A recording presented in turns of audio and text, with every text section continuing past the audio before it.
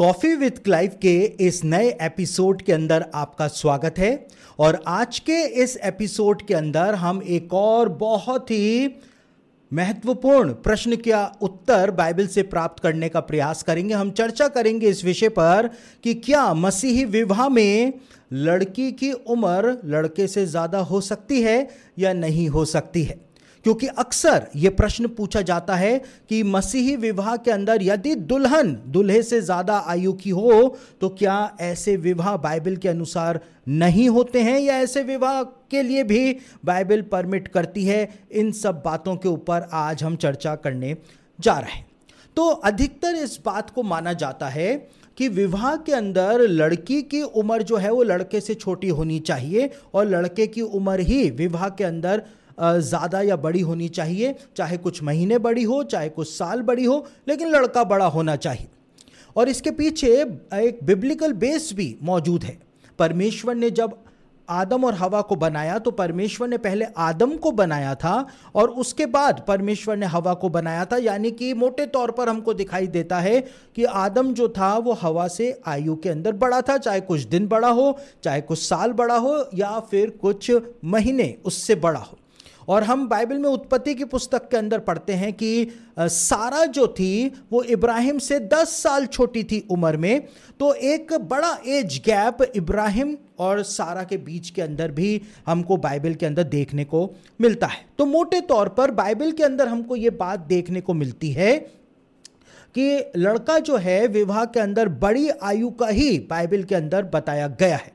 लेकिन अब प्रश्न ये उत्पन्न हो जाता है कि अगर आज किसी का विवाह होता है जिसमें लड़के की आयु लड़की से छोटी होती है, यानी लड़की ज़्यादा उम्र की होती है और लड़का कम उम्र का होता है, तो क्या ऐसे विवाह बाइबल आधारित नहीं होते हैं या ऐसे विवाह के लिए भी बाइबल परमिट करती है। अब हम इस बात को जानने और समझने जा रहे हैं।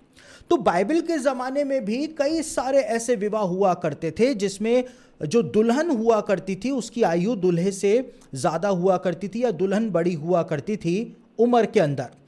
बाइबल के ज़माने के अंदर एक किताब पाई जाती थी जिसको हम आज यशार की किताब या बुक ऑफ जैशर के नाम से जानते हैं। और उस यशार नाम की किताब के अंदर, जो कि एक ऐतिहासिक किताब है, नॉन कैनोनिकल है लेकिन वो ऐतिहासिक किताब है, और यशार की किताब के अंदर इस बात को बताया गया है कि नूह जो था उसने जब विवाह किया था तो नूह ने जिस लड़की से या जिस महिला से विवाह किया था वो नूह से 82 इयर्स बड़ी थी। ये बात यशार की किताब में लिखी हुई है। और कहाँ पर लिखी हुई है हम उसको पढ़ लेते हैं। यशार की पुस्तक उसका 5 अध्याय 15 से लेकर 16 वचन आपके सामने पढ़ रहा हूं। यहां पर क्या लिखा हुआ है, बहुत ध्यान से आप मेरी बात को सुने। यहां पर लिखा है, यशार कहता है, और नूह गया और एक स्त्री ब्याली और उसने हनोक की बेटी नामा को चुना और वे 580 वर्ष की थी और नूह 498 वर्ष का था जब उसने नामा को अपनी पत्नी होने को चुना। तो यहां पर हमको क्या दिखाई देता है, जल प्रलय से भी पहले नूह ने जब विवाह किया तो नूह की पत्नी उससे 82 इयर्स बड़ी थी जिसको नूह ने खुद अपने लिए चुना था। तो यशार की किताब के अंदर, जो कि यहूदियों की एक ऐतिहासिक किताब है, उसके अंदर यह बात बताई गई है। तो यशार की जो किताब है हम उसके अंदर दिए गए वर्णन को यह कहकर के रद्द कर सकते हैं या खारिज कर सकते हैं कि ये तो बाइबल के अंदर ये किताब नहीं पाई जाती है, ये तो एक दूसरी किताब है बाइबल के ज़माने की, एक नॉन कैनोनिकल किताब है। तो फिर हम इसमें लिखी हुई बात को कैसे मान सकते हैं। दरअसल यशार की जो किताब है वो नॉन कैनोनिकल किताब ज़रूर से है, लेकिन वो एक ऐतिहासिक किताब है। और हमको कैसे पता, क्योंकि इस किताब का वर्णन, यशार की इस पुस्तक का वर्णन 2 बार बाइबल के अंदर आया है। बाइबल उसको एक रेफरेंस के तौर पर बताती है। और कहां पर बताती है, यहोशू की पुस्तक उसका 10 अध्याय उसके 13वें वचन के अंदर यशार की पुस्तक का वर्णन किया गया है। उसके बाद दूसरा शमूएल उसका 1 अध्याय उसके 18वें पद में भी यशार की पुस्तक का अध्ययन किया गया है। और बाइबल एक रेफरेंस बुक के तौर पर इस किताब के बारे में बताती है कि इन सब बातों के बारे में तुमको और अधिक और गहराई से जानना हो तो यशार की पुस्तक पढ़ लेना। तो बाइबल के अंदर 2 बार यशार की पुस्तक का रेफरेंस आना इस बात को समझने के लिए हमारे लिए पर्याप्त है कि यशार की किताब को हम एक ऐतिहासिक किताब मान सकते हैं और इसके अंदर लिखा हुआ जो वर्णन है उसको भी हम एक ऑथेंटिक या यूं कहें कि उसको हम एक रेफरेंस के तौर पर हम लोग उसको एक्सेप्ट कर सकते हैं। हालांकि ये नॉन कैनोनिकल किताब है, लेकिन ये एक फ्रॉड किताब नहीं है। आज कई सारे मसीही लोग यशार की किताब के पीछे भी पड़े हुए हैं और उसको फ्रॉड बुक घोषित करने पर तुले हुए हैं। लेकिन वो सारे मसीही लोग जिनको हिब्रू बाइबल के मैसोरेटिक टेक्स्ट और सेप्टुजेंट के बीच के अंदर का अंतर नहीं पता है, सिर्फ वो ही मसीही लोग यशार की किताब को फ्रॉड या अनऑथेंटिक घोषित करने का प्रयास करते हैं। तो हमको क्या दिखाई देता है? हमको यह बात दिखाई देती है कि जल प्रलय से भी पहले जब नूह ने विवाह किया तो नूह की जो मिसेस थी, नूह की जो पत्नी थी, वो उससे 82 ईयर्स बड़ी पाई जाती थी और नूह ने खुद उस महिला का या उस लड़की का चुनाव अपने लिए किया था। तो हमको एक शॉट के अंदर दिखाई देता है कि बाइबल के ज़माने के अंदर क्या हुआ करता था। दूसरी ओर बाइबल के अंदर परमेश्वर ने जब मूसा को व्यवस्था प्रदान करी थी तो परमेश्वर ने मूसा को देवर धर्म व्यवस्था भी प्रदान करी थी। और ये देवर धर्म व्यवस्था जो हुआ करती थी, इसके तहत परमेश्वर ने ऐसी व्यवस्था बनाई थी कि यदि बड़े भाई की मृत्यु हो जाती है तो जो छोटा भाई होगा परिवार के अंदर, वो अपनी भाभी से शादी करके और अपने भाई के नाम की संतान उत्पन्न करेगा। तो ये देवर धर्म विवाह की पद्धति बाइबल के अंदर परमेश्वर के द्वारा प्रदान की गई थी। ये व्यवस्था मूसा ने नहीं बनाई थी, ये व्यवस्था यहूदी ज्ञानियों ने नहीं बनाई थी, ये व्यवस्था यहूदी रब्बियों ने नहीं बनाई थी, लेकिन ये व्यवस्था परमेश्वर के द्वारा बना करके दी गई थी। तो हमको क्या दिखाई देता है? हमको यह दिखाई देता है कि बाइबल के अंदर देवर धर्म व्यवस्था जो दी गई थी, इसके तहत जब बड़ा भाई मर जाया करता था तो भाभी से छोटा भाई जो हुआ करता था वो विवाह किया करता था। इस तरह से हम समझ सकते हैं कि भाभी जो थी वो बड़ी आयु की हुआ करती थी और देवर जो होता था वो छोटी आयु का हुआ करता था, और उसके बावजूद उनके बीच के विवाह को परमेश्वर के द्वारा प्रमाणित किया गया था। यह व्यवस्था परमेश्वर के द्वारा ही बना करके दी गई थी। साथ ही साथ हम बाइबल के अंदर उत्पत्ति की पुस्तक के 38वें अध्याय में यानी जेनेसिस 38 के अंदर भी एक बात को पढ़ते हैं।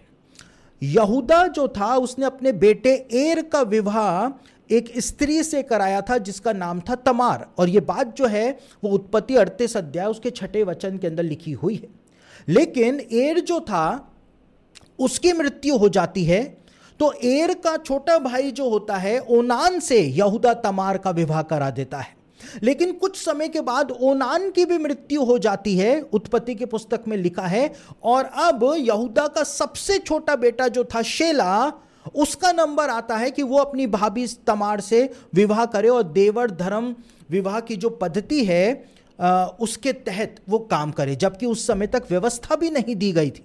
आप इस बात को समझिए, व्यवस्था जो थी वो मूसा के जमाने में दी गई, लेकिन उत्पत्ति की पुस्तक में ही बताया हुआ है कि ये एक ट्रेडिशनल तौर पर ये काम जो है वो किया जाता था, जिसमें छोटे भाई को बड़े भाई की पत्नी से विवाह करना पड़ता था यदि बड़े भाई की मृत्यु हो जाया करती थी।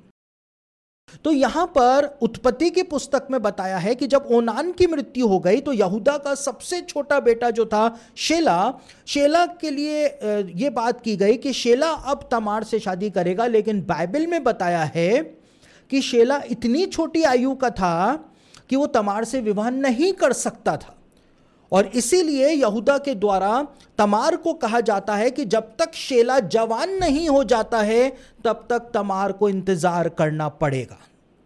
तो हमको क्या समझ में आ रहा है? हमको समझ में आ रहा है कि जब तक शेला बड़ा होता उस समय तक तमार के 2 विवाह हो चुके थे। शेला अभी छोटा था, लड़का था, और जब तक वो जवान नहीं हो जाता तब तक तमार की आयु और भी ज्यादा बढ़ जाती। लेकिन उसके बावजूद शेला और तमार का विवाह जब होता तो किसी को भी बाइबल के ज़माने में कोई भी प्रॉब्लम नहीं थी। तो हम बाइबल के ज़माने के जो लोग थे उनके माइंडसेट को यहां पर समझ सकते हैं। वो हम मसीही लोगों की तरह बातों को उलझाने वाले नहीं थे। हम जानबूझ करके बातों को उलझाते हैं, जबकि जो बातें इजीली सॉल्व हो सकती हैं हम उनको भी उलझाने का प्रयास करते हैं। तो बाइबल के बेस से हम इस बात को समझते हैं कि विवाह के अंदर लड़के की आयु लड़की से ज्यादा ही बताई गई है, लेकिन कई सारे ऐसे उदाहरण भी हमको बाइबल में देखने को मिलते हैं। हालांकि देवर धर्म विवाह जो है वो एक अलग विषय है, वो पद्धति एक अलग विषय है, लेकिन हमको बाइबल के ज़माने के लोगों का एक माइंडसेट की झलक इससे मिल जाती है कि अगर बड़ी आयु की स्त्री किसी छोटी आयु के लड़के से विवाह करती थी तो उसको यहूदी समाज के अंदर बुरा नहीं माना जाता था, लेकिन उस परिस्थिति को समझा जाता था, उस सिचुएशन को टैकल या उस सिचुएशन को हैंडल करना बाइबल के ज़माने के लोगों को आया करता था। तो हमको क्या दिखाई देता है? हमको ये दिखाई देता है कि केवल यशार की किताब नहीं, लेकिन बाइबल में उत्पत्ति की पुस्तक के अंदर भी हमको ऐसा ही देखने को मिलता है, मूसा की व्यवस्था के अंदर भी हमको ऐसा ही देखने को मिलता है। तो बाइबल के ज़माने के अंदर इस बात को बुरा नहीं माना जाता था कि एक बड़ी उम्र की महिला किसी छोटी आयु के लड़के से विवाह करे, जैसा कि आज हमारे समय में इस बात को बहुत बुरा माना जाता है। अगर कोई किसी विवाह के अंदर दुल्हन बड़ी आयु की होती है तो उनका मजाक भी बनाया जाता है, जो कि बिल्कुल गलत है। तो निष्कर्ष के तौर पर हम क्या देख सकते हैं? निष्कर्ष के तौर पर हम देख सकते हैं कि बाइबल इस विषय में कुछ बताती ही नहीं है सीधे तौर पर कि लड़के की आयु बड़ी होनी चाहिए या लड़की की आयु बड़ी होनी चाहिए या दोनों बराबर होने चाहिए। कुछ भी बाइबल इस विषय में हमको नहीं बताती है। बाइबल सिर्फ हमारा मार्गदर्शन करती है, जैसा कि हमने देखा। और जब बाइबल हमको कोई भी स्पष्ट मार्गदर्शन इसमें नहीं देती है तो हमको किसी भी चीज़ को उलझाना नहीं है, लेकिन जैसा हो रहा है उसको हमको वैसा ही होना देना चाहिए और किसी भी बात को विवाद में तब्दील हमको नहीं करना चाहिए।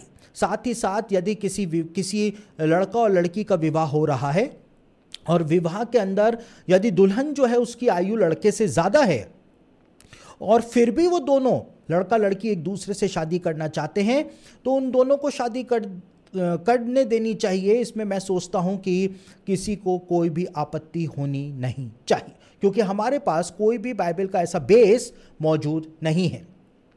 तो कॉफ़ी विद क्लाइव के इस कार्यक्रम के अंदर हमने इस विषय के ऊपर आज चर्चा करी है, जो विषय को लेकर के कलीसियाओं में बहुत मतभेद आज हमको देखने को मिलते हैं, लेकिन हम इस प्रश्न को बाइबल के अनुसार समझ करके इजीली इसका उत्तर प्राप्त कर सकते हैं, और उत्तर ना कहें तो इसका समाधान हम जरूर से प्राप्त कर सकते हैं। तो कॉफ़ी विद क्लाइव में आज इतना ही।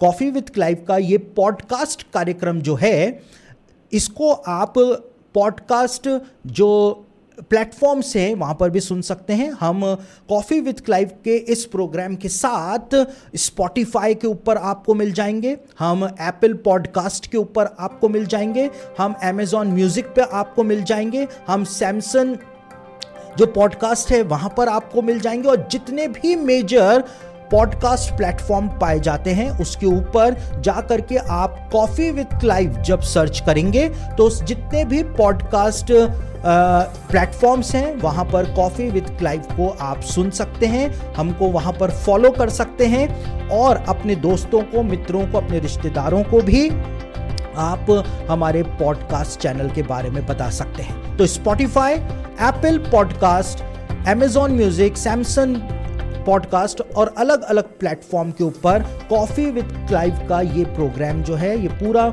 शो जो है वो वहाँ पर भी आपको सुनने को मिल जाएगा। तो आप ज़रूर से हमको पॉडकास्ट के ऊपर फॉलो करने का प्रयास